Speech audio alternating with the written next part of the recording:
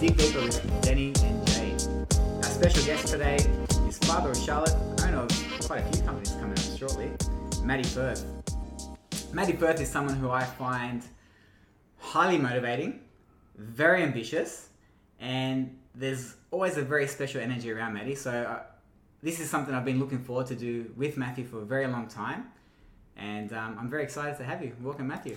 Thanks for having me, Danny boy. Hopefully I don't let down that introduction, mate. That's a big one, buddy. From what I know about you, Matthew, that's almost impossible. Let's see. Yeah. Only time will tell. But do you want to say anything before I dive in, baby? Well, I wanted to, because this is my first time meeting you, and obviously I've just heard you guys talking and stuff. But I wanted to get an idea of who Matthew Firth was before he became a trainer at Vision. Yeah, right. How deep are we going here? How long do we have?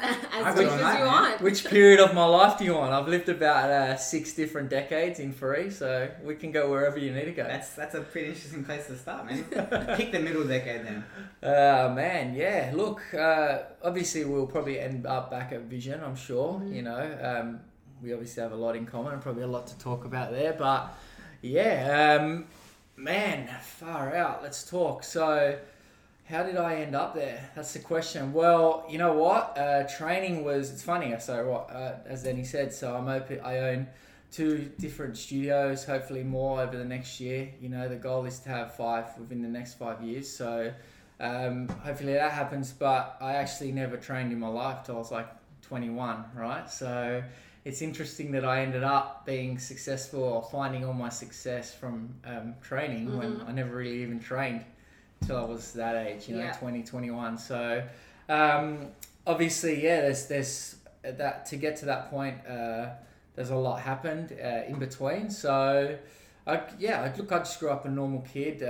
Grew up in actually up until 10 in a normal house, loving parents. I didn't miss out on anything that you guys probably missed out on too. And yeah, along the way, there's just a lot of road bumps along the way. So a lot of different things have shaped me to get to where I am today. Mm-hmm. I've lived a few different lives, like I said. So yeah, where do you want to go? So what was your life? Let's go. Were you like a hitman? Hold on. You can get a lawyer. How many lawyers are going to How about we go, because I only know of you, Matthew. I love hearing you talk, by the way. I do find you very motivating. So I only know of you when you first came into Vision. So let's go maybe 4 years before you joined Vision. Who were you then, and how did you come into Vision from that point? Yeah, so as you know, Danny, you've seen me talk at Visions. Quite a few Visions have had me out to speak. People call it an inspiring story. For me, it's just lessons on lessons for me, and I'm just sharing every step of the way. So pretty much, I grew up in my teens. I started to get caught up with the wrong people. And this is the crazy thing about, when I went to Vision, they talk about circle of influence and how that can affect someone's weight gain or weight loss or journey. And I truly believe in it because, man, my life has been determined by circle of influence, right? So in year 8, year 9, I started getting caught up with all the wrong people.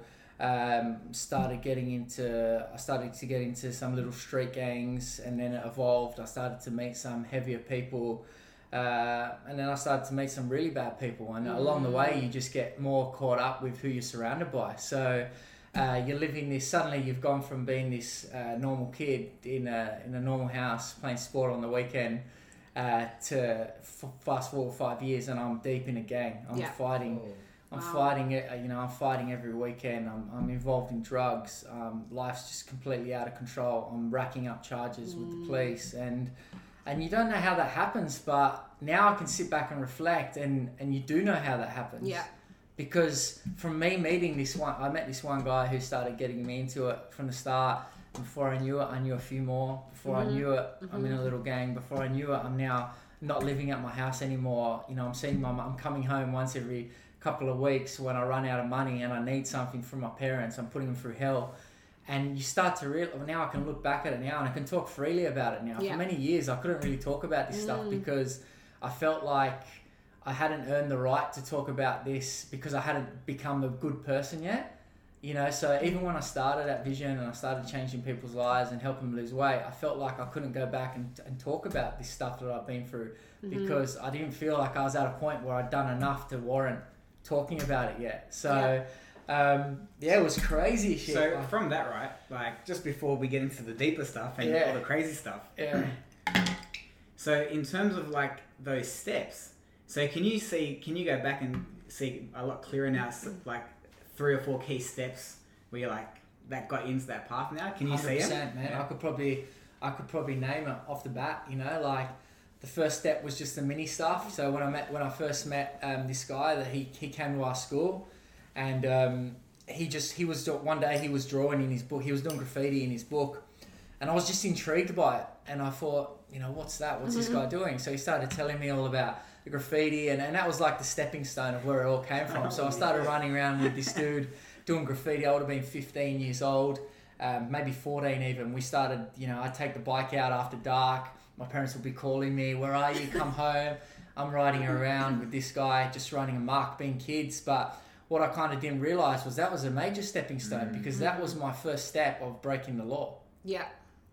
And it didn't feel like I was doing anything bad, you know. I was around this guy, and he'd been getting in trouble for a couple of years, so we thought we were just kids running amok. But then, so that's a first major step. But probably the second step that leads from that is like, I didn't realise that little graffiti thing led me into this whole subculture of gangs in Sydney. So I started to I think about me is I get addicted to things really quickly. So it's like how I got addicted to Vision and changing people's lives. Like I got addicted to that feeling so quickly that I did with this too. So that introduced me to this whole next level of criminals. So I remember I went out and had my first fight with a guy, you know, and I was like... What was that like? Man, it was like... Is it just like adrenaline? Yeah, it was. It was. I would have been. So I got caught up with this mini. Wait. Before you get into that fight, had you been in fights before that? Man, never. So I couldn't even throw. As I said, yeah. So I wasn't brought up like around. I'd never been in a boxing gym or like when you were at school and stuff. You never got into a fight over handball lines or someone. I'd never had a fight at school, man. Really? So in school, I was a happy-go-lucky guy. Like I was just a class clown. Wow. Yeah. So. Things changed me, you know. I started getting around these people and the way they talk, the way they carry themselves, the things they were doing. It just made me, you know, it made me want to be like them more. So when it was my first time to fight, I had these skills that I never even had. So I didn't do too bad. I'm definitely not a UFC fighter, but I still remember my first fight. I would have been 16, and we had drama. We had a little bit of running with these other young teenagers, and they were getting on the. Back in the day, you'd get on the phone, 5110 or whatever, talking it all up on the phone, and then. Oh yeah. Yeah, so we went down. We met up with these guys, and then boom, I had my first fight, and that was it. And then I was like, fuck, I got this adrenaline rush from it. I was just going into the next. So that was probably my next step, you know. A couple of years later, I was running around with this kid, and then what did that lead to? Like I started to get a bit of a name within this little subculture, you know, and then it just led to me getting deeper in it. Then it became crazy. Like, man, some of the stuff I've seen in my life is just like you couldn't imagine that I've seen it, you know, and it leads to some other I think the third step of it all would have probably been when the first time when I got stabbed. So I yeah. So a mean scar, man. Yeah. So you can I see all those shirtless photos on Instagram. So there's a scar there. Wow. Yeah. So that was probably a huge point in that life too. Like it had just got so out of hand by this point that I was now in some really heavy stuff. And yeah. Was that a turning point for you? Was that when you were like, all right, this is enough? Or did it take a bit longer? Nah, so look, I was in intensive care for nearly 3 weeks. Wow. Yeah, I was there. So you can see how long the scar is down my stomach. So I had 2 punctured lungs, and I was bleeding out on the so it happened out the front of a house party, and all I remember was it was crazy. So we had a group of people around us, and it was a big house party. There would have been about 30, 40 girls, 20 guys watching on. I was having a fight with this guy, and the next thing I knew, I couldn't keep my hands up anymore. And I was looking around, and there was all these little fights going on around me. And I just remember seeing this group of girls, and they were screaming, bawling their eyes out, and I'm going, what the hell? Like I can't describe the feeling to you. Like I couldn't physically get my hands up anymore. So I knew something was wrong with me, but I didn't know. You didn't know what it was. I didn't know a 30 centimeter knife had just gone through my lung, right? So I looked down to when I noticed these girls screaming at the same time. One of my mates grabbed me, and he just goes, "You're gonna be all right. You're gonna be all right." And I said, "What?" I looked down, and I'd had a yellow jacket and jeans on, and the whole side of my body was just red. So this all happened so fast, by the way. My friend grabs me. He starts walking with me. We would have walked 2 driveways, and I just lift my shirt off. And by this point, I'm starting to struggle with my breathing. So it's almost like, you know, when someone's holding your head under the water, you can't breathe. You're like. So you're coughing, and then my mate starts like tearing up, like, "You're not gonna die," and then it got to the point where the blood started coming out of my mouth, and and that's when you start coughing it up, and that's when I passed out, and I woke up probably the next day, 24 hours later. I had major surgery. I was in major surgery. That's why I got that massive scar down my front where they cut me open to drain all the blood out and then get you stitched back up. So it was. And then I was on tubes. So you can't see it, but I had another tube. So that's where I had another. That's where the stab. So you can see the stab wounds there. That's where I had a tube in me that was keeping me going for a couple of weeks. So it was crazy, right? So that was it. So Jake, if you're asking, that was the crazy part about that story is like, so that happened to me, and when I seen how much hurt I'd been putting people through, like my family came visit, we're at the hospital nearly every day, and you start to realise, hang on, if I've put my parents through shit for 5 years, you realise that, and you got a lot of time to think when you sit in that hospital bed, and I was disappointed in who I'd become, and I didn't know how it had happened. I was laying in that bed going like, how am I here? Like I was a normal kid 4 years ago from my normal family. And it just spiraled out of control. So in my mind, I was like, nah, I need to change. But the only problem with this whole story is that because I got up to so much crime and fighting and all that, I was actually going to court for a pretty serious affray charge that I got. So I'd been in a big fight at a house party about a year before that had been going through court. So I knew that I was probably going to get locked up for that fight. So in my mind, it was like, hang on, I need to really change who I am. This is not the way I want to live. But I knew that I was going to get locked up for about a year when I went to court in 6 weeks. So they pushed the court date back for while I recovered, because I had 56 staples down my front holding that together. And then so they said, the doctors agreed that when they had 26, if they took out half of them, so I had 26, and that's when I was able to go to court. Wow. So I went to court that day, 6 weeks later, and they locked me up that day for a year. So I still I wanted to change. I was going through this process where mentally I was like, I don't want to be that guy anymore, but I kind of had to go back to being that guy, because I was just about to go to one of the worst places for the next year. You had to do the punishment, right? Yeah, man. I had to, and I deserved it. I think it was part of the process of learning and healing, man. Yeah. Bro, it was the best. I tell you right now, like at the time, you think that that's the worst thing. I want to change, but the reality is, how would I have changed if I didn't go there? Yeah, how would I? Exactly. I wouldn't have, because you come back to the circle of influence. I would have just not gone to, I would have got let off, I would have got a suspended sentence or something that kept me in the community. Where would I have gone right back to? I would have just circle of influence. Those guys would have got on the phone, they would have said, let's hang out. Within 3 weeks, I would have been back to being who I am. Yeah. But they sent me away, and man, that was the best thing that ever happened to me. It changed my life. Well, Denny knows this, so I don't mind. But I can relate as well. Not to that degree. I haven't been in a gang or anything like that. My story's not as colourful. But like I have been in the wrong crowd before. I'm from Jamaica. Yeah. I've seen the. I'm hearing.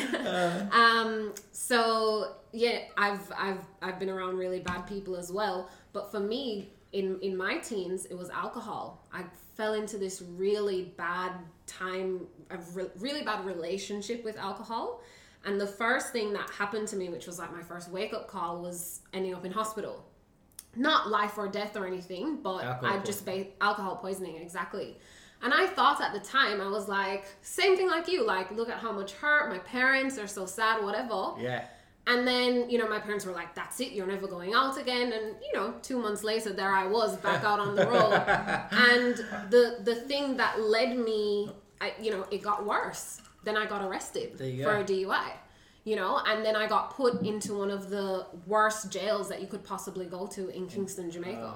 Do you know what I mean? And that was, for me, when I went in there and I was in a cell with 6 other women who were actually like, you know, real criminals. You know, I was in a cell with a girl who had just killed her stepfather with a staple gun because this man was coming home and raping her sister every night. So that for me was the biggest wake up call, and that's when pretty much from there on but just as you're saying, you kind of needed to go to that next level and, you know, get almost punished for sure for you to really like change. You know? What I'm interested in hearing from both of you, but I'll go to Maddie first. You've since you had relationships since then, and you've obviously now become a father.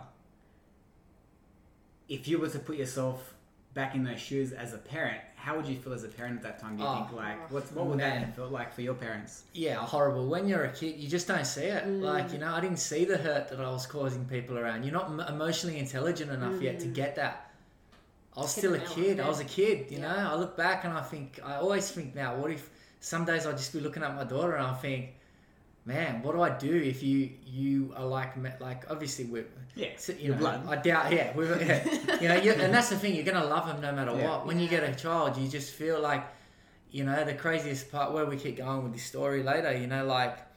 You don't ever think that you're like, I can't imagine the hurt that I put them through, you know, and you don't, at the time when you're doing it, and they'll always say to you, like, I remember when it first started, like, I go home, you know, when I was still 15, getting picked up for graffiti or doing silly stuff, like when I was really young. I remember the first time my dad came got me. He never came got me again after that, you know. He came down the first time, picked me up from the local police station, and I remember him saying, you know, you got to get your life together. What are you doing? Da da da da. And it meant nothing to me. I didn't feel anything when he was saying it because you're just a kid. You lack the emotional intelligence. All you want to do is go and do again what made you feel good at the time, and that was getting in trouble. You know, so I don't know. So the answer to that question is, all I could do is try and be as much a part of her life as possible. Because I never had a real close relationship with my parents, you know. They were my parents, but we never had that close bond like some of my friends had. Now they go through me and my dad, we never had that relationship, you know. Me and my mum was like, a boy and a mum's a bit different, I think, too, because you're not going to talk to your... you still got to be a man. Yeah, you still got to be a man. And when, I guess it's not there fully with your dad, that mateship, we never really had that mateship, so I was kind of like... I was looking elsewhere for validation, and I found it in the gang, you know? Do you think part of the attraction of gangs for men, right? I was actually saying this to Jade, is that in a lot of cultures, there seems to be a path to becoming a man. Yeah. Like you go hunting, or you go jump off some crazy piece of building or shit, something like that, and that signifies your step into a man. I know for me, I never went anywhere near the kind of stuff that you went through, but I was saying to Jade, literally last night we had this convo. I remember owning a studio, I was 19 or 20 at the time, and I still felt like a kid, man. I'd go to these conferences and I'd be hanging around these people, and I felt like a child in that room. I found it really hard to actually become a man. I wasn't sure when I became a man. You know, do you think part of the attraction of going to a gang was that you felt like you were becoming a man? Was that part of the attraction at the time? 100%, man. And as I said to you, as my life spiraled more and more out of control, it's because I was just getting more how do you say that word? Notoriety. You know, I was getting more. People were just like you do in these businesses. Yeah. When you're doing good, people want to be around you more. They want to call you more for questions. They want to talk to you. It's the same thing as when I was doing that. The more fights I got in, the more things I went through, the more I was accepted. I was accepted by the wrong people, but to me at that time, as a 17, 18-year-old boy, it meant the world to me. It's like, wow, people know who I am. People are recognizing me. I can't slow down, just like we do in these businesses. But you're so powerful, man. That's the thing. You do have this energy that attracts a lot of people, man. So whatever you chose to do, if he just chose to be a gang leader, you'd be a fucking good gang leader, man. You know? But when you think about it now, your teams are a good version of a gang. Yeah. They're pretty much right. They are. Like I bet you see them as your soldiers, yeah. My team are led and it's so crazy. Like I think about it, and like my clients, I love my clients so much, and my team, and I love that business so much that I treat it like that. You know, I treat it like I would have when I was 17. Like if my mate was gonna have a fight with someone, I'll be in there before he was. And it's the same as in the business. Like if my trainer has got a problem, like I'm fighting it with them before they've even gone through it. Or my client needs something done, like we're doing it. Like, and I'm with you the whole way. Like I'm going through this the same as you. So it's a good observation, Danny, because that's how I'm running my studio. It's like I'm running it like I was back then, just with I'm all or nothing for you. If you're riding with me, like my clients that are good to me, like when they need something, I'm there. Like I'm with you. You know what I mean? Like something bad happens to you, we'll sort it out. We'll find a way to make it work. And it's just the same thing as back then. It's just I was so blessed to find like this, as I said in that thing, like Vision became my new gang. You know, like I got that whole. It's like we got a little mini family going on. You know, like it's crazy. Like it brings me so much. It's still so much. It's family. I'm there with my family every day, you know? So, it's a very good observation because I feel that 100%. So, you're in jail. Yeah. You end up in a Vision studio. How? Man. If anyone does want to be a trainer at Vision, you don't have to go to jail. And you don't have to be stabbed to be a successful Vision owner. This is just one way to do that, okay? Yeah, I'm a pretty unique case. You know what though? Have you heard Dean's story? Hey, Dean's very similar to you, Dean, I heard Dean's one when he did the talk. Like it would have been like 2011 PT. So just for those that don't know who we are, Dean's just a friend of ours in the same industry, who has a very challenging background and has probably become a very similar version of you. You're a different version of Dina, but you have that. You know, your team is your army sort of thing. You know. Definitely. I remember hearing Dean's one, man, and that's pretty crazy. That actually gave me so much belief because at that time, I think I just started at Vision. Would have been like mid 2011, and this was when he was still even at the first Bella Vista. Yeah, the first version, Yeah, the very first version, and he was. I remember him talking. He was doing like 56, 57 hours a week. He was talking about how he was going to buy his business. Yeah, he was doing crazy hours, and I remember him talking like I do 57 hours, and I go to their house. Have lunch with him. Do you remember that when he was talking about that? Mate, he's like you. He knows how to... He builds relationships just like you did, man. Whether it's with a gang or whether it's with legitimate people of society, you guys have an energy that draw these people in, you know? Yeah, I mean, but hearing that, like, that gave me a lot of self-belief because, as I said to you, like, it's taken me a long time to talk about this, like, to go to these studios and talk about this because before I can talk about this and have this open conversation with you, we got to have an endpoint. The endpoint of the story needs to be me changing lives. Yeah. If I'm just telling this story and I've not done all this good work with my trainers and with my clients and help these people change their lives, then all that, what I've just said, really means nothing. Yeah. You know, I had to prove to myself that I've legitimately changed. So obviously coming to Vision was a major part of me changing my life. But then when I heard, just because then he brought up Dean, I think when I heard him talk, that was kind of like, hang on, I know I'm changing myself, but I got to prove this to people. I got to prove it to my parents. I got to prove it to people that believe in me, family, that I am changing. I'm just listening to this guy talk. I can be like that guy in 4 or 5 years. Like I can do that same thing, and I think that will validate me sharing this story and talking about where I am today. And it did, you know. So we went off a bit off track there. That's my fault.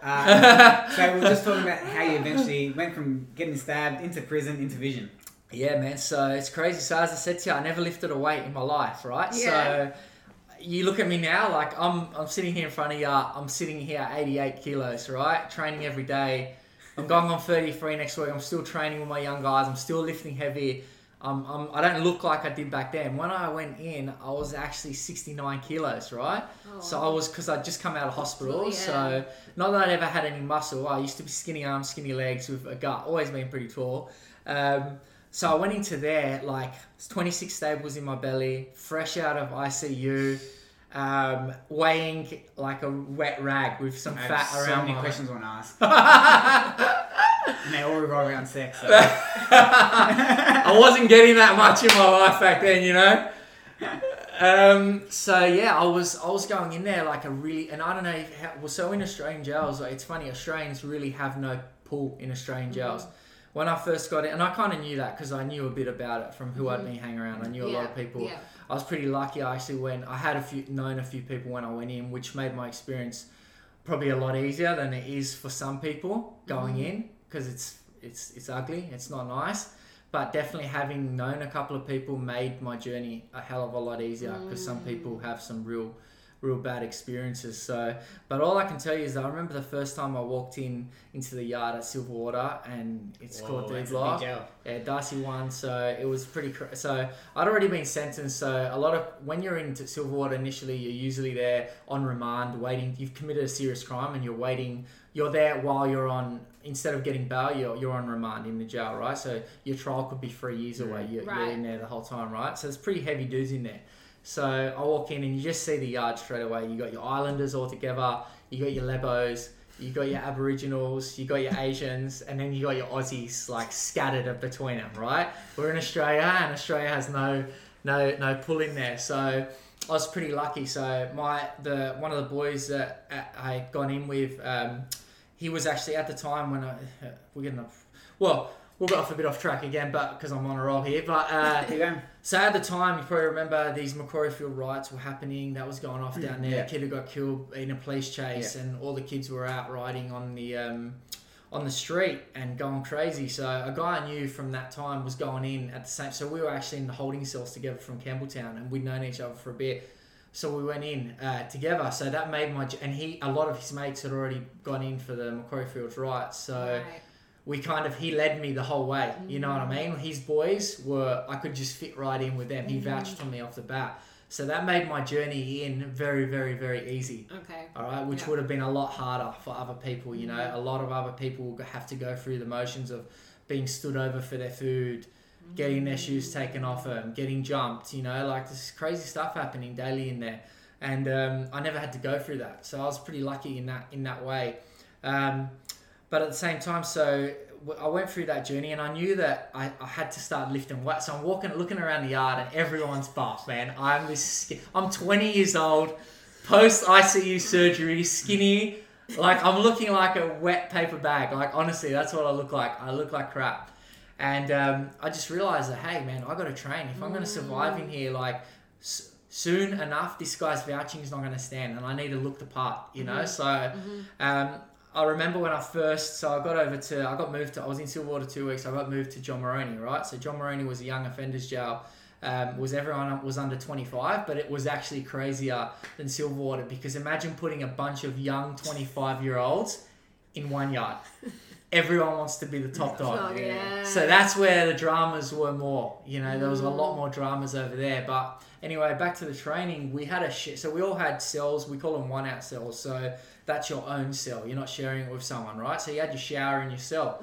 Off my shower, I had it was good. It was much better than Silverwater. Yeah, it was luxurious. So we had our own. We had a steel shower in our cells, and the bar was really strong. So that's where you do your chin-ups overnight. So I remember, like, I'm looking at some of the boys in the yard. They're doing 20, 30 sets chin-ups, right? I'm thinking, fuck, I can't even do 5 push-ups, right? Yeah. I'm struggling, right? So I remember, I'm like, the boys would always talk about, what'd you train last night in your cell? You know, just be your normal routine. This is the jail routine. Yeah. Dips, chin-ups, push-ups, right? That's what you're doing. Slow the tempo, fasten it up, do some claps, whatever. I can't even do one chin-up, right? But this is how my mind works. Like, this is how determined I can be. So I remember my first night in there, I was like, because I talked to my mate, he told me about training, da-da-da. So he's like, do 10 chin-ups, do 10 sets of chin-ups tonight. I'm like, all right, let's smash it out. Yeah. So I couldn't pull my body up. I could not get my body up to this bar. And my mindset was just like, no, by the time I leave this cell, I'm going to be able to do 10 chin-ups. And every night they were horrible. Like, if you had a camera here, I'd give you like, it was like my body was twisting this way, that way, just doing what I could to get it up, you know? And it's doing these push-ups, doing whatever. And you know what? I started to see my body change. After 6 months, I started seeing biceps, I started seeing chest, and man, I can't explain to you the feeling. Like I probably not had a feeling like it. Like I still remember that you talk about those moments. I still remember the day I looked in the mirror and I seen a bit of chest, and I was like, what? You like what you see. Love it. Love it. Wow. Right? Yeah. So then I got moved up to Oberon, coming to the end of my sentence. Oberon's like a prison camp. So It's this Victoria, is where, no. It's it's between Lithgow. It's like halfway between Lithgow and Bathurst, like in the middle of nowhere. So they take you up there and you go there, and that's where you see the end of your sentence. Now, all the young offenders, they put you in an intake and they take you out on a camp, and you got a job every day. And it's very like you live in a house, so with 10 other inmates, and it was good. I liked it up there, and because I knew I was coming to the end of my sentence too. I was 4 months off getting out, and they had a gym up there, like a good gym that you could easily get. Because this is how the way gym works in jail. Pretty much the top dog always has it, right. And you just wait, right? Yeah. So up there, but it was a way bigger gym, so it was way easier to get on equipment, right? So I could actually start going to the gym. So I met one of my mates, and he said to me, "Mate, be my training partner." I was like, all right, sweet. I remember the first time I got on a bench press in the gym. So I've been doing push-ups for 6 months, right? Got on a bench press, like the pump that I got and the feeling, I was like... You're hooked. I was hooked. Wow. 100%. I've been hooked on things in my life, and this was one of the truest addictions I could feel. Wow. What was it that fucking hooked you like that? Man, just him screaming at me, like pushing those last few reps out, like... And I remember growing up around those people, like they'd have benches in their backyard. Like we'd be living in this, we'd be hanging out in this housing commission unit, and someone would have a bench press, and I'd never jump on it. Like I'd rather be in the kitchen drinking, telling stories. But now I've started to train. I'm 6 months building muscle. I get on this bench press finally, which I've seen people do for ages. I was actually waiting to get on it from Windsor, and I'll never remember. He's yelling at me the last few reps, and I'm just squeezing him out. And it just was a feeling that I'll probably never get that feeling again. The feeling that I got from that. And I was addicted. I was 100% addicted to the gym. So he actually told me, the same guy told me about personal training. So he's like, what are you doing when you get out? Like, that's what everyone talks about in there. Most 80% of them are coming back within a year. 10% are coming back within 2. And then 10% will never come back. I reckon that's same. They told us the statistics up there, but... Anyway, I fell into the good 10% in the end, but he told me about personal training when we were in, and I was like, he's talking shit, like someone pays you to train someone. Like I couldn't get my head around it. Like I couldn't get how, you wouldn't just train yourself, because I was so addicted to it, right? And anyway, so I came home, I owed so much money in fines, so I had to my first goal was to pay off my $40,000 pretty much in fines to the state, lawyer fees, all that thing, right? I had a lot going on that I needed to do, and in my head I knew that I had to get through all that to be able to move on with my next chapter. So I came home, I got my forklift ticket in jail. So I've got this forklift license, right? I came home, I told my mum and dad, like, I'm getting a job, I'm getting my shit together, this is it, I'm changing my life, So I went and got this job, and this is what I love sharing with my trainers, like, whenever times are tough or whatever, I'm like, because some of them have never felt real pain, you know what I mean? That's the reality. Like, some of the kids, and don't get me wrong, they're workhorses, some of these kids, they've come straight to PT. Yeah. But I took this job for $17 an hour on a high-reach forklift in a freezer. I used to go in this freezer for sometimes an hour at a time. I come out, my eyebrows were frozen, my snot had frozen on my nose. I'm not kidding, right? It was a shit job, and I did that job for 2 years. I did that job. Going to the gym, I was going to the gym every day, looking at the personal trainers. And I tell myself every day, the minute that fine's paid off and I have the money in my bank account to be able to go and pay for this course up front, I'm doing it. So you've heard my story. So I remember that day I got the exact amount of money I needed. I got $5,000. That's what I needed for the AIF. I would have been doing that job for 2 years, 2.5 years.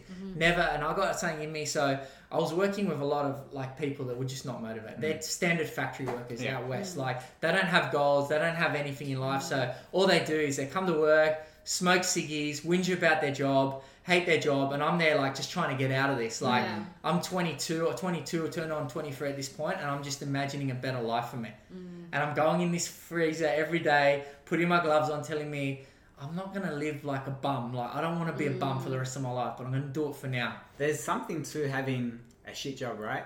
Yeah. Like, I know for you and I know for myself, I had heaps of shit jobs, right? Before... Yeah! I worked in like a shitty call center doing charity work. I also worked... Car salesman. I did used car salesman. Business admin. I worked as a bouncer. I did business admin for 4 days. Never went back. And also worked like you did, man. I worked at, the loading docks at TNT and Enfield. Yes. I did that. Unloading and loading semi-trailers, being around those kind of people that you're talking about. And you felt it, right? Yeah, just that negative energy. Yeah.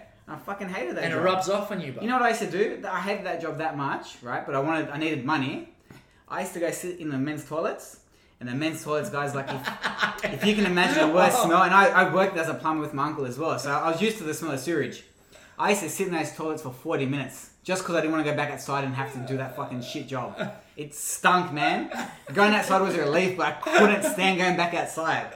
So I get that part about you, right? So that's awesome, because now this is the part of the story where people can start connecting. Yeah. Because you've been through that. You would have too. When you've done something you don't. I don't think I've had that shit as a job. Babe, you were a struggling uni student with no money, eating jars. Well, I've worked. Yeah, but I haven't had like shit jobs. I've had to work, 2 jobs and going to uni full time. You're educated. But We're not. When you're dumb and not educated, this is for Charlotte one day to listen to. If you don't do well at school, Charlotte, you get a shit job, you fucking hate it. Yeah. Okay, and then you become like me and your sitting dad. in the smelly toilet. And you sit in the smelly toilet with all the islanders shitting and not giving a fuck about it. Exactly. Hey, but I wanted to touch on something that I've never really I've never really clicked onto with you before. It's about your determination. Yeah. I tend to have pretty good instincts about most people, right? I always knew you're a nice person, but I remember when you bought your first business, and it was a bit of a basket case of a business, as you're aware. And I had a question for you, like, how did you survive, right? And you can tell me about that.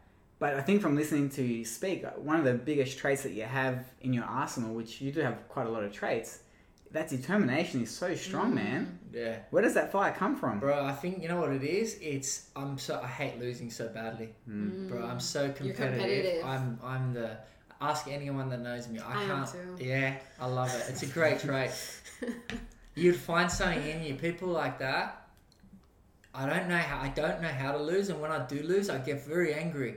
So that's where it comes from. It's just an attitude of I need to win. So a big thing for me about, when I bought, just so to let everyone know, so when I bought my business, I bought an underperforming vision with the goal to turn it around. So I guess very underperforming. Yeah, it was tough. So I guess where that comes from is, and some people don't buy into these, but I just do, so the PaySmart rankings. I'm very, I really care how people, I hate losing, and the thing about me is I care what people think about me, or the way people perceive me is pretty big for me. Some people can shrug it off and they're not, but I'll openly say that I want people to respect me, and I want to show that I can win, So when I bought that business, imagine I'm seeing my name down the bottom. All right, I was coming from the top, so I helped one of the studios. I was at Clarence Street, and we were a top 10 studio. So I'm going from being a top 10 and thinking of myself as a top 10 trainer, being in a top 10 business, to now I'm in the bottom 10 out of 58 or 57 studios, right? So for me, that hurt my heart. Even though I just bought it, and you can't grow a studio overnight, something in my brain, it makes me mad that I'm fuck, I own this studio, and my goal was to grow those rankings every week. If I wasn't moving up them, then I would be burning at myself. I feel like I lost that week. So I came from that. And that's where all my hard work came from. When my hard work in that factory came from, I was determined to never lose the people I was surrounded by. I didn't look down on them, but for me, it's every day I didn't want to look I didn't want to be like you. I didn't want to think that's my life. You're, in my eyes, you're losing. You're wasting all your money on, you're getting paid, you're 40 years old, you're getting paid $700 a week, spending your money on ciggies and the munch truck that comes. What's the munch you don't truck? want to know the munch truck, right? It's like an ice cream truck? No, it's like a brand. and it's these little ticky-tacky trucks, and they got snacks in them. And it's called Munch. Meat pies, hot dogs, all this, okay, you know, gotcha. So it came from that, and it all came from when I was younger, like I talked about. Like, I didn't go into that when I started hanging around those worst people. Like, I never wanted to just be a little shit kicker of that group. I wanted to be the top dog in there. I wanted to be the one people looked for when we had to go, you know. So it's always been in my blood to outwork someone till I win, you know, and if I lose, then I get angry and come back again. Looking back at that time when you went into the studio, because you're someone who is currently producing a lot of really highly talented and motivated people who want to progress their careers, who want to be fucking top dog, just like you, right? Would you say when you went into your first studio, do you think you're ready for that challenge at that point? Or looking back, would you say to yourself now, like you've got your own trainers, right, and you advise them, would you look back and if you're Maddie now with young Maddie then, would you say, hey man, just sit here for another 6 months, bro? Yeah. What would you say? Yeah. Like you said before about being judge of character, you can kind of judge when someone's ready. But when you get someone like me, like I'm at that point with a couple of trainers now, like I think that you got to vary it between who you're talking to. So like at that point, I'm that guy, I don't know if you can tell now, but when I make a decision in my head, like I'm doing it and you're not going to stop me no matter what. And I'm kind of in that position with a trainer now, like he's doing it no matter what. So I either miss the boat and miss out on his talent and everything I've developed, or I say, you probably should wait 6 months, but I know you're not going to wait. So I'm just going to jump on the horse with you. You know, that's kind of where I would be at with trainers now. Like, you got to be able to read where their heads are at. If you can hold them and you think that it's going to take another 12 months and they're on board with that, then yeah, wait. But if you can see that they're not and you do believe they can do the job, bro, I didn't just put 4.5 years in to miss out on being part of the success with you. Yeah. As someone that's done that, I had some really great trainers that were with us for 5 years. I was very distracted. I had my own businesses that I was dealing with. And I had these two amazing people that had spent so much time developing, and I didn't have the foresight of experience and time that you have now to see that. And man, that was a huge mistake. Not only because the loss of relationship that you develop with these people and the work that you put into them, but then when you start thinking of the more significant side effects of loss of resources, loss of income, the value, the impact that it has on your existing business as well. Yeah. I think you're on the right track with that, man. Like. Well, you can only say no to someone for so long, you know? 100%, man. That's it. And that's what you realise, like, I went through that experience, like, you know, no one was going to stop me, even though no matter what, like, my boss at the time was like, yeah, wait, you know, you got this still to learn, da-da-da-da-da. But in my eye, I already decided I was ready, you know? You couldn't stop me. I was already doing everything. I was doing ICs in that business, ICs conversions, so sales. Yeah. I was signing people up. I was doing, I never was a big PT. I'm not going to sit here and say I was friggin' top dog. I never did. I was always about leverage. So I'd do Monday, Tuesday at Vision because I was working in the CBD. So I don't know if this is half the story. I used to be an hour and a half one-way trip to work for me. Wow. Yeah, so 3-hour trip round. We never had, now we got, Danny will tell you, we got all these laws in place where trainers are completely looked after. They can't have split shifts. When I started at Vision, I remember it was an hour and a half trip in. I'd have a half an hour client at 6. Another one at 7:30, one at 12:30 in the day, and one at 6:30 at night. That's and you only get paid for the hours you work. Yeah. So I'd get 2 hours work, I'd be there for 15 hours or 14 hours and then do 3 hours traveling. But you know what? It never hurt me because I loved that job so much. I loved being a part of that community, and it never felt like work. It never felt like anything, you know? Really? So never, not once, bro. For me working at Vision, I used to work at Carrying Bar, so that was under Simo and stuff. I couldn't wait to get the fuck out. Yeah. Fuck. I just wanted to move on and do my own thing. But that is because, so at the time he was there, you got to tell the part about, but everyone was buying studios back then. It was definitely very competitive, and it was also like a race. But I didn't enjoy it because I felt very limited in that. I knew like this was only a very short time in my life, and I was done with it. I was ready to get the fuck out. Do you mean being a PT? Or? Being a PT under someone else in another business. Yeah. Oh, okay, I needed to get out. Like, nothing about me said, I'm enjoying this, I'm loving this culture.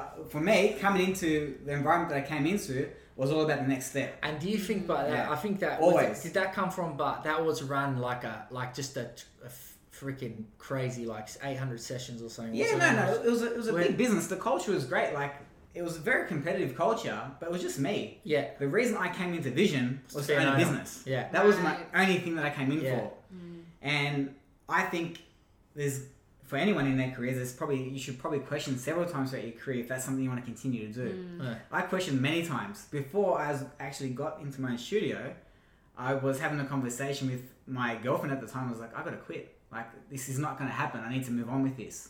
Because I was always about the next step at that time. Like I feel very mixed emotions about how much other people have enjoyed their time. And for me, it was just a stepping stone. Like, I just wanted to get in and you wanted to be the owner. Yeah, that's all I wanted. It's the only reason I came into it. Yeah. See, I'm the exact opposite. So and I envy that though, because you have so much enjoyment with it. And I never knew I was going to be an owner. I had no idea I was ever going to be a franchise owner. So you went in purely because you love being a PT, you love changing people's lives. I remember. I didn't even know I enjoyed changing people's lives yet. Oh, okay. I knew that I wanted to be a PT. This is the crazy part, Jade. This is where it gets crazy. Is that, and people will tell you this. A lot of PTs will tell you this. I became a PT because I fucking love training so much. Me too. Right? That's the truth, right? That's how it starts. That's how it starts. So I actually... And you think you can make $100 an hour. Exactly. You think you're going to kill it, right? That's where the story kind of goes too, but where we're going from this is that... So I actually got my cert. So I was living at the back of Liverpool and Cecil Hills. So it's near... Wow, that's far, man. Yeah, it's far. For Cecil Hills is M4, M7. Yeah, so it's far like out. 7 tolls. Yeah, it's a long way. So I used to do a half an hour drive to Holsworthy Station and then catch the East Hills line to the city because that was the fastest one. So it was about an hour and a half to Wynyard from my house. It's pretty far away. So anyway, I got these certs at Parramatta and I jumped on Facebook and I put up a status. Just got my certs. I'm over the moon. Anyone got a job for me? So then I get a private message from a guy that used to play soccer with my younger brother. Hey, I've just become a manager at a Vision studio. You should come in for an interview. I said, where is it? He goes, in the CBD. I'm like, oh, fuck. He's a long way, but he was the first one that hit me back. This is like crazy moments in life. Such sliding door moments, right? Crazy. This is one of my biggest moments in my life that changed I would never be who I am today if I hadn't done it. So he hit me up first. And it's funny because a lot of people commented after, I'm working here, but he was the first one. And that's my brain. I'm very loyal too. So like if someone hits, like he's the first guy that hit me up, I'm going to that interview. Like I'm going to decide. But so I get in my car that day, I start the car.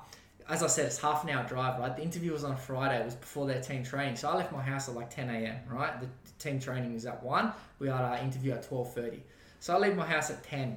I'm getting stuck at the red light. Every red light, I swear to God, I say to myself, oh man, I should just turn around. Like it's too far. Like I was telling myself it's too far. But that thing in me that I can't lose and I just need to see things through was like, just go to the interview. Just keep pushing. So I pushed every red light. I swear to God, I was telling myself, just turn around. Like you're going to, in the morning, imagine a long day. You're going to get stuck. I seen it through. I got to the station, jumped on the train. The train was 15 minutes late. So I said to myself, it's another sign. Like, why not just get back in your car, go home? Fuck Vision, fuck it, just go. Like, don't worry about it.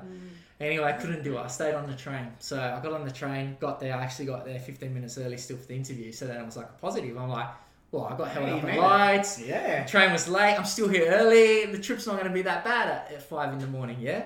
So I walk in there, man, and it was cranking, yeah? There was like city time's very busy in the day. So we're busy all day. We only did 5 days at that time, but everyone was back to back during the day.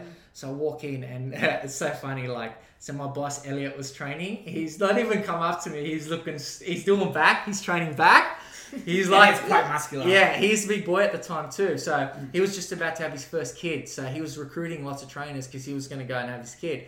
So I come in, he keeps training while I'm standing there at the desk. I'm like, he knew what it was. What a hard ass, you know? I like that. He knew exactly what it was. Yeah, I like that, you know? And he's training and there's all these sessions going on. A couple of trainers said hello. He finishes his workout, comes, talks to me, and we go and have this interview. And we sit down. I still for years never knew I was going to be a business owner, but Elliot was actually only 1 year older than me, right? I have just saved my last dollar to spend on doing this PT course, right? I've been living off nothing for the whole PT course. I think I left myself because I've never been on the dole, never done none of that, right? Even through all the shit I was going through, I never have claimed benefits in my whole life, right?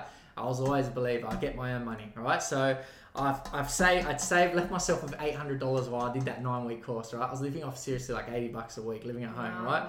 So I'd spend my last dollar. So I think I borrowed money from my mum to catch the train to the city to have this interview, right? Wow. And I remember meeting Elliot. He was 1 year older than me, right? I think I was 24 at the time and he was 25. And the guy, man, he's just buying his first Ferrari, telling me about his house at Monterey.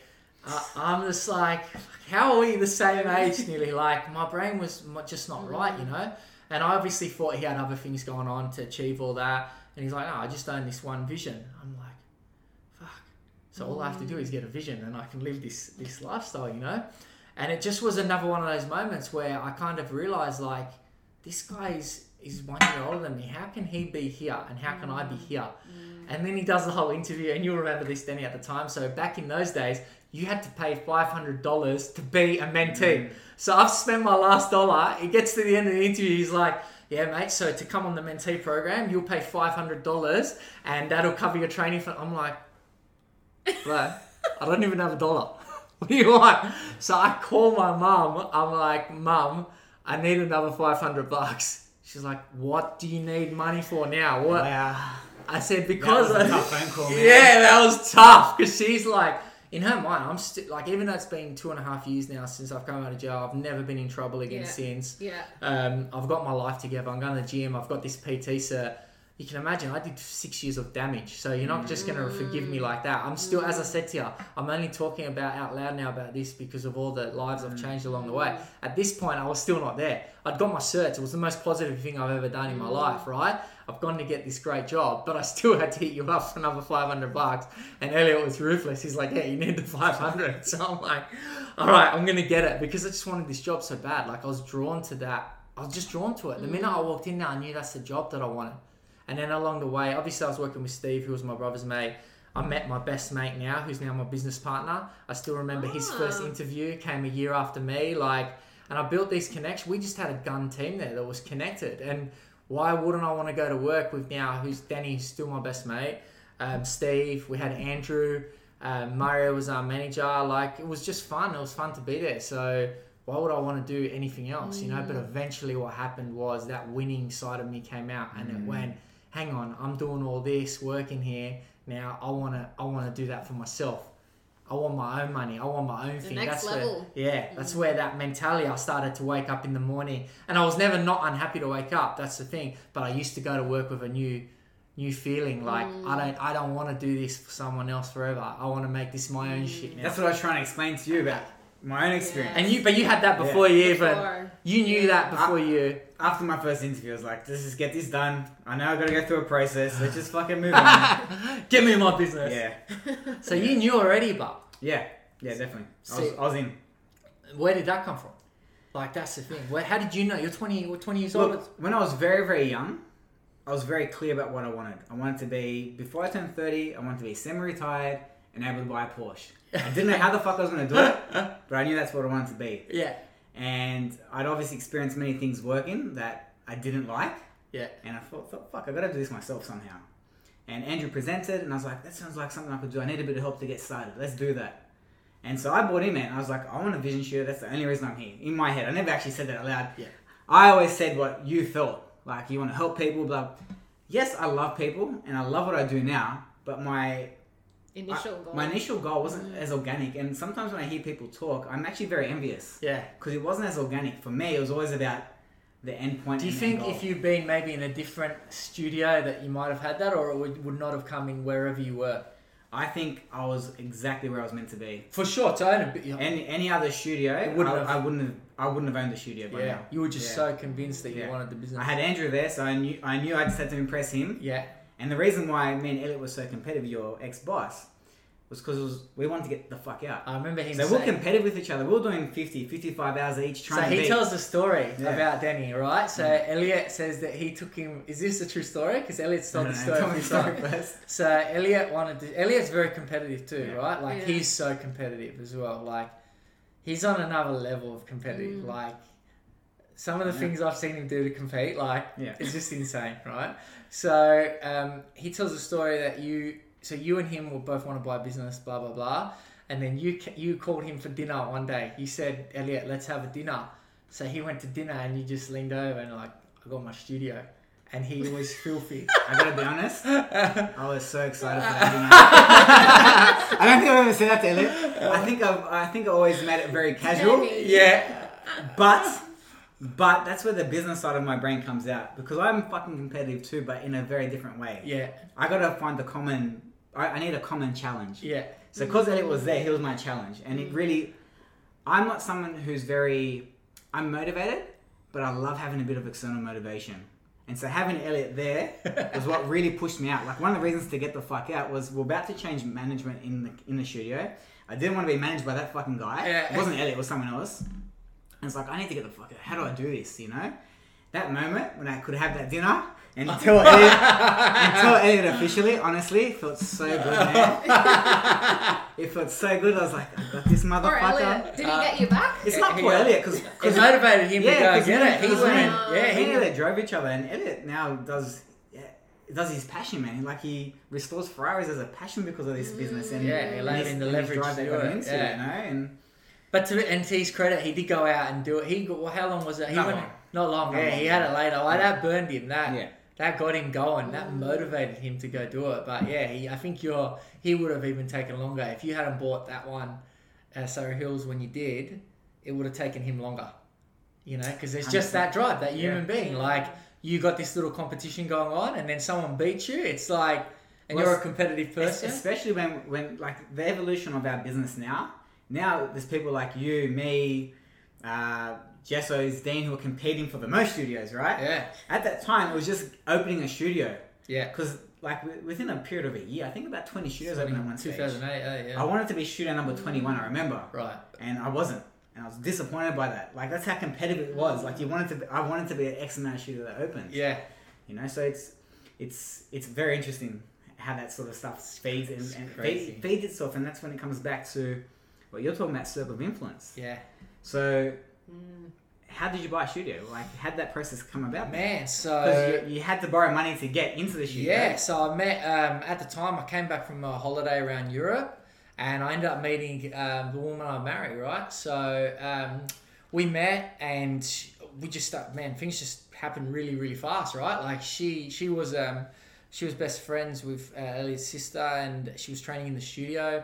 And we just started talking, and like, I just don't know how things happen so fast. We shared our goals, and it was just like, all right, let's do it. Let's go do that. Wow. You know what I mean? So we went in and we got that Cogro, and we just freaking took it bonkers, man, because like at the end of the day, I always knew that I wanted to provide I always wanted a kid. Like, you know, I always wanted a little me. That was like the plan from day one. So yeah, man, we just went out and we just got that. And then I went into that studio just driven. Like, it was just every day I was in just grinding. Like, I was honestly, people say here, and a lot of people tell the truth, but I can look you in the eye. You can ask Danny, my old business partner. He was alongside. That's why I owe him everything, because he was with me the whole way, right? Pretty much like the goal was when I got out of the Clarence Street, I just had to make enough money for him to become my manager.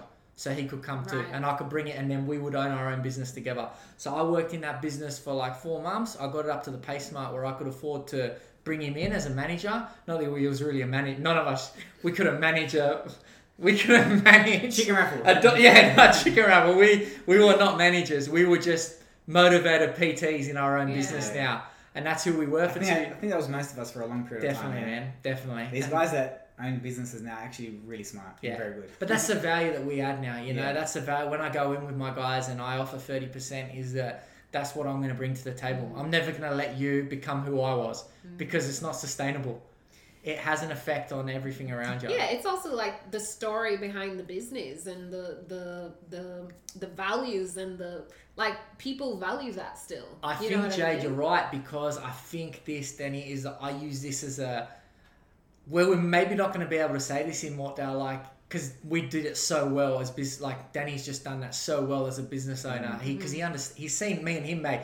He got to make all the mistakes in my business while making it at the same time. That he understood leverage. He understood how important recruitment was, getting the right people and giving them the right jobs early, so you could leverage off. So he's never had to do those. That's the crazy story of Mortdale. He's not been doing the 15-hour that on the marketing and all. Just so important with recruitment and marketing. You get that right early, And you're never going to be that guy that does 15-hour days because you've run your business properly. But half of the story now is like, when I talked to the team was, because I got a relatively new team. Well, not relatively new. My team's all been with me 3 years plus, but they never seen the 2014, 2015 days, which took the most toll on me mentally. I can say out loud, I did that shit. I was here 15 hours a day for 5 days a week, 10 hours on a Saturday. Like, you guys never seen that to get to where it is today. You know, so I think that what you just said there, it is a part of the story of the business. Exactly. You know? Do you ever reflect on that person? Like, do you ever think about who you are now, and do you ever think about that person and what that person actually was able to persevere Bro, I through? admire that person, bro. Like, that's why, like, when we go to do these next business, like, 100% I'll choose to work smarter over harder any day now because I know better. I'm more educated. I've been through more experiences, so I know that won't happen to me again. But at the same time, man, I miss that dude. Like, bro, he was just... that guy, he didn't feel any pain. It was just like... He just did it, you know? And that guy, I don't know if that guy will ever come back just because of the level of education. You've evolved, man. Yeah, and I hope that everyone should be. If you're still doing that after 6 years, that's when you start to reconsider your what you're doing and if this is right for you. But man, I guess like, I'm sure everyone would miss that person. You know, that person was a savage. Like, was just no, 3.5, 4 hours sleep was normal. Like, but the good thing about it as well, like, you know, it's not about like burying that person and saying, oh, like, you know, they're in the past kind of thing. The good thing is that if you ever find yourself, hopefully not, in a position like that again, you know, you have it in you to, you know, just like you and Dean were talking about sleeping on the floor and having paint smells and stuff, like, even though you wouldn't ever want to have put yourself in that position ever again, you know that if you have to, you can, because you've been through it. It's so crazy, right? Like, I actually had this chat with Jade yesterday, and I was trying to, like, I was thinking about, because we're having you on today, and I was trying to think about my path and how I could sort of relate to you a little bit as well. But I think about the person that I was at that time, and I wouldn't want to be around that person. Like, I didn't drink. Yeah. For 12 years. Wow. I didn't drink for 12 years. I didn't touch carbs. No carbohydrates. I woke up. I wouldn't have wanted to be around. I woke up every morning at 4:30 a.m. I was just relentless about work. That's all that fucking mattered to me. I'd wake up. I never knew this. So from what age you never drank? From 18 or? From when I started Vision. I had a bad Christmas party. And I drank too much, an initiation party. Honestly, I got really, really sick. And I didn't touch alcohol for about 10 years. And my whole life was just getting the fuck out of carrying blood at the time. Not because I hated it, but just because I wanted to move on. Yeah. And so, like, I think about that person, and I was miserable, man. And I obviously had a girlfriend who became a fiance, who became a wife at that time. And I reflect back on that person. That person established everything that was created from that. But, man, he was horrible to be around. Like, how could you have fun with that guy? Yeah, no. He didn't drink. He didn't want to go out. Like, fuck. But you were just so... But would you have ever got the studio if you weren't? Maybe you wouldn't have. I don't know. Like, you learn. I think it takes longer. It would 100%. I think you would have got to the same point as well. It just takes longer. Yeah, and it's just a different journey. But there's all these tracks to... These journeys, these studios and people, and not just studios, businesses in general. Like, everyone's got their own path they go down to get them there.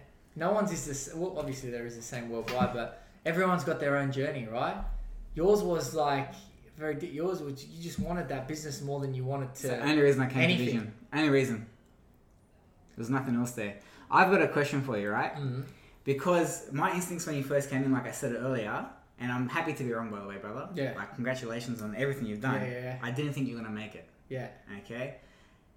I've got some really great stories when I purchased the business with my friend Paul, and I remember vividly him sitting in my car at front of the business, and he was very new into Vision at that time. He just bought it. It was actually double bay, and he'd worked out a way to burn it down and get away with it and get the insurance money. Like, that's how desperate we were. That's how hard times were, right? And at that time I was like, you know what? That's a really great idea. How about we try and just make it work? This was whenever we bought it. This is your second. This is my second show. So this would be maybe 2012, 2013. Yeah. So I want to ask you, was there ever a moment where you were at that point where you got so close to being like, I'm not gonna fucking make it? When you took over Cobra. Yeah, I had the bro. You know what? I grew pretty quickly, but it was actually my first week, right? So I just bought this thing. The top trainer had just told me she's going to leave at Christmas, which was 2 months away. She was a 36-hour trainer. She held half the PT hours of the business. I had one trainer quit the first week, and I remember I was in the back room. I just received both of them. One was quitting this week. One was quitting in December. So when you buy these businesses, you're buying the direct debit income. So half my income's nearly gone overnight, pretty much. And this trainer that was leaving had been there for years. And then the freaking nightlife system carked it. Like, I couldn't get the music going. I was just stressed. I didn't know what the fuck I was going to do. And you're about to do it again. And I cried, man. I cried, bro. I said, did I do this too quickly? Like, I started self-doubting, you know? Yeah. Marina gave me a mad pep talk. She's like, no, you can do it. La la, you've done it in your thing. And bro, I just needed to get through that. I just needed to have that little cry and that little sook that first week because bad shit was happening to me. But I told myself, bad shit's been happening your whole life. You know, you've been putting yourself in a lot of those positions. You put yourself in this one too. You bought the business. Yeah. Fucking you decided to go through this shit when you bought it. No one was going to hold your hand and it was going to be all roses and you were going to buying this multi-million-dollar house after a week, driving a freaking Range Rover. You're not going to do that.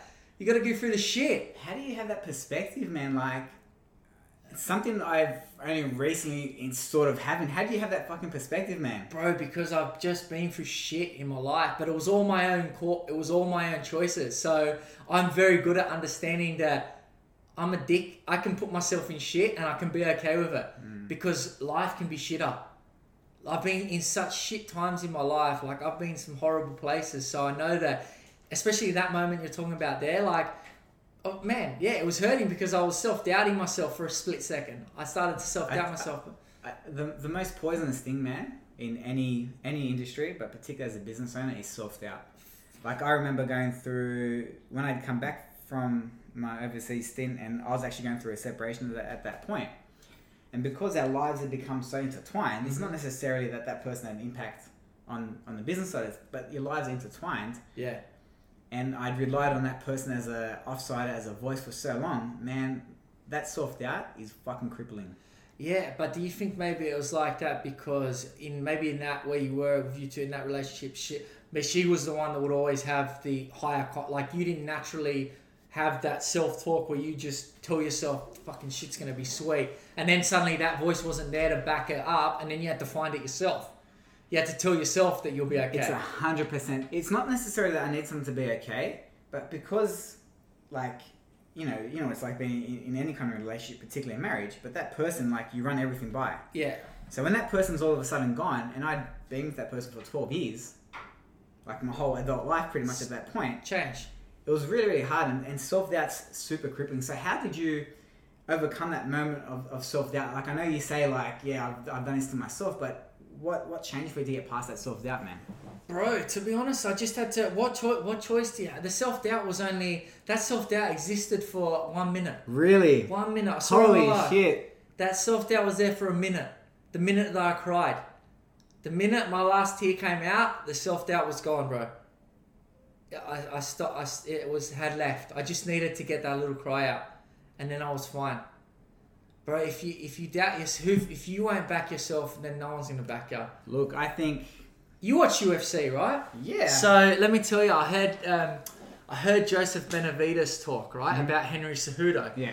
So, he fought Cejudo early. He beat Cejudo, I'm pretty sure. He beat Cejudo, right? This was like... For people that don't know, I mean, this guy, like, big UFC fans.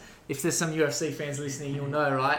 So, Cejudo He became a 2-division champ. He actually just retired on the weekend at the ultimate top of his game. Gold medal in the Olympics for wrestling. Won the double champ. Won the 125 division in the UFC. Moved up to the 135. Won that championship as well. Benavidez had beat him many years earlier, right? And they actually asked Benavidez before his last fight. They said, "What's the difference now between if you were to fight Cejudo again now? What's the difference between the Cejudo you fought 6 years ago and beat and the Cejudo you'd have to fight tomorrow?" Right? He said the only difference is he wears 2 belts around his neck to go with the 2 medal, and the confidence that brings you makes you a champion, and he doesn't think he can lose. And I was like, fuck. That's so true, because when I went through that moment of self-doubt, I just reflected on how to even be sitting in my own business from where I was 6 years ago. I should not be sitting there. I should not be sitting there calling myself a business owner with the opportunity to grow a business, develop people. I should be a drug addict. I should be locked back up. I should be a loser on the dole. You never should have made that first interview. I should have never made the first interview, brother. Yeah. So that minute where I cried and where I was down, all I had to do was think about why I should never be here. I'm so blessed to even be here. So fuck it. You've overcome way worse than this. Get back on the horse and let's go, because you can do this. And I think we should probably end with that. But one thing I'll add for you, man, is that when I look at your team and your trainers, they embody that 1,000%, man. So you got your little Charlotte there, and I think she's going to be exactly the same, man. So I got to be very, from the heart, man, I'm very genuinely excited to see what you do. I always love hearing you and seeing you. And, man, you're a fucking beast. Well done. Thanks for having me, brother. Thanks for being here, man. No dramas, man. Enjoy. Au revoir. Stay safe and stay sharp.